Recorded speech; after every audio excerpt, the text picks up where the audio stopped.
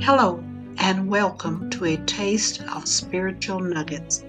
I am your host, Patricia Askins.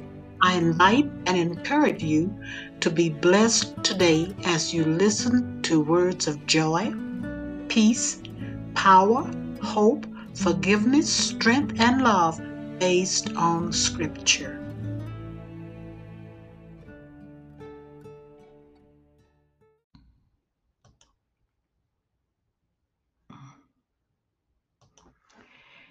Hello, this is Focus Ministry Spiritual Nuggets.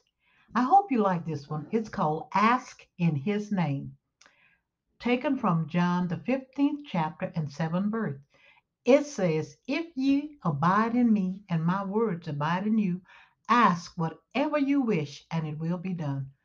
We all should be so thankful that as His children, we can come to Him and not be afraid to ask in His name.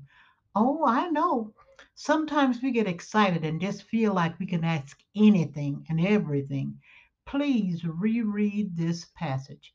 There are some stipulations to asking and then getting what it is that we ask for.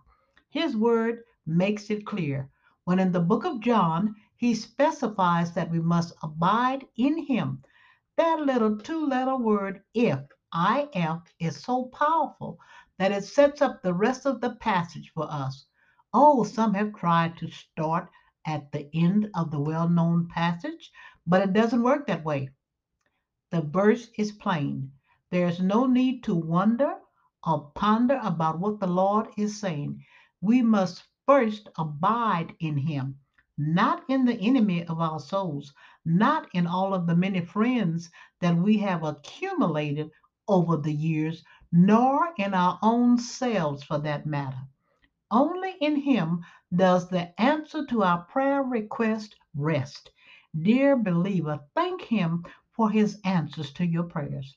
Your abiding in Him and His words get your wish answered. Believe it today. Here's a little prayer for you. Heavenly Father, thank you for reassuring us that the key to answered prayer is in Him. We receive it in your name. Be blessed today. Thank you for listening to A Taste of Spiritual Nuggets. I hope that you were wonderfully blessed.